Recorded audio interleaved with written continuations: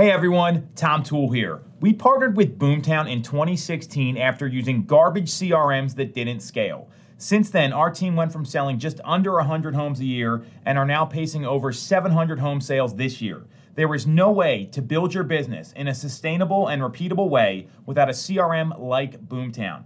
To check out Boomtown and see how you can score $750 in free digital advertising, visit boomtownroi.com/5am call. That's boomtownroi.com/5am call.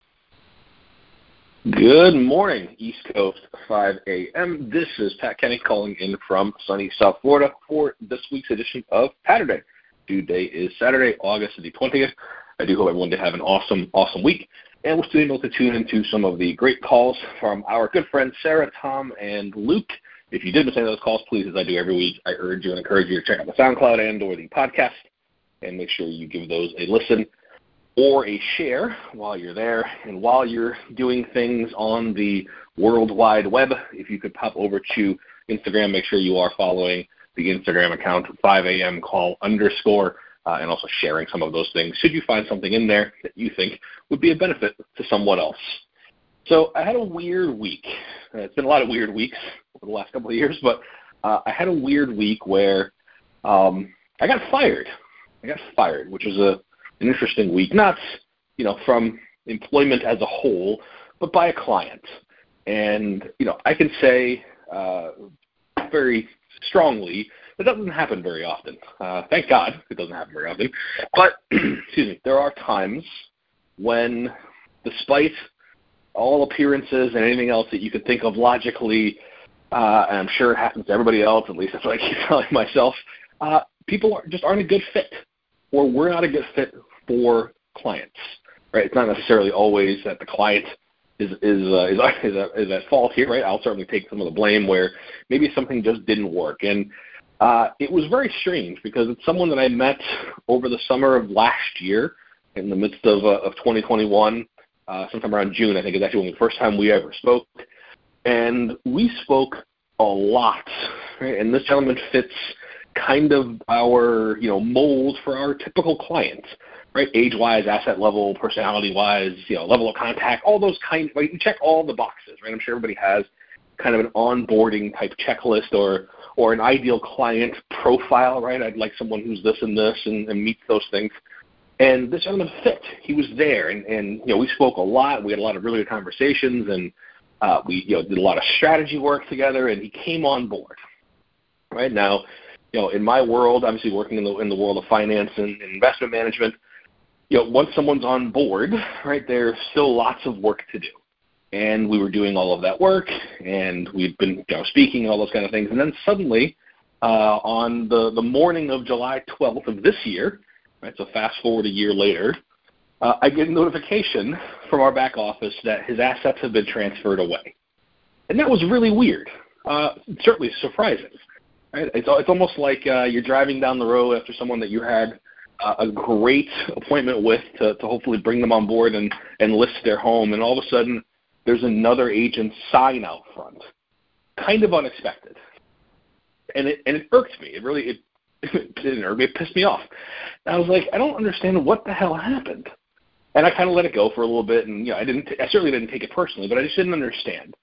So what we've tried to do in the past for quite some time, and it never really took off well, but I was willing to give it another shot, is everybody, myself certainly included, loves praise, and we love input, but not really when it's critical so much, right? It's much less comfortable, much more interesting when you say, I appreciate you telling me that I was good, but where can I be better? Right? Where can I have done better? And in my case, to have preserved this client, to preserve this relationship, and understand what happened. So I called him, which was super uncomfortable, and I said, hey, former Mr. Client, I hope you have a minute, and I'm not bothering you. Where could I have been better? And he proceeded to share with me his 3 problems that he had with our practice and not with me personally, but our approach. And I understood. Not a single one of them was personal. To be totally fair, after having a conversation with him, it wouldn't have worked out, and it was better that it happened when it did, as opposed to, I guess, holding on even longer. But we looked at it, and I said, wow. And then I started to think about anybody else that I've had in the past that maybe necessarily hasn't fired me, or maybe I have just not the greatest relationship with, or even people that I have amazing relationships with. And I started to ask myself the question, where can I be better? I know Byron's a huge advocate of be better every day. Right? That's a mantra that he and his team live by, and I've thought about that for a long time. But I've never asked someone else, where can I be better? And so I started to I craved it. I had this, and I'm still on this wave of, I just want to know. And so I've started to call people that I have good relationships with, and I have great, long-standing, long-term clients of mine. And I said, hey, where can I do better? And especially some of those people, it's a little more awkward because they kind of go, and you get a little bit of waffling back and forth. But I sat there the week following the conversation with this former client of mine, and I wrote out a list of things that in my mind I do really well. And I've kept that list while asking others for input. And I got to tell you, there are some things that I thought I did really well that with a handful of clients, I don't. And that sucked. Really wasn't fun to hear that. But I started to go through that and audit not just myself, but obviously the way that I interact with those clients, the conversations that we have, the way that we run the business. Right? We're starting to scale out a little, so I'm starting to look at some of those kind of things. But the idea of asking someone, good, bad, or otherwise, for that constructive input and taking it on the chin sometimes, because a couple of those conversations were not very fun, has been an absolutely eye-opening experience, and I can't possibly urge you enough via 5 minutes. But if I can certainly try, please go out and do that.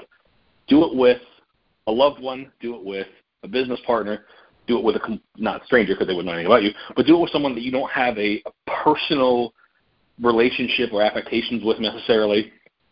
Someone whose opinion you will respect, because if you need to hear something like this, or you do hear something like this, you can just blow it off and go, I don't care what he thinks, or I don't care what she thinks.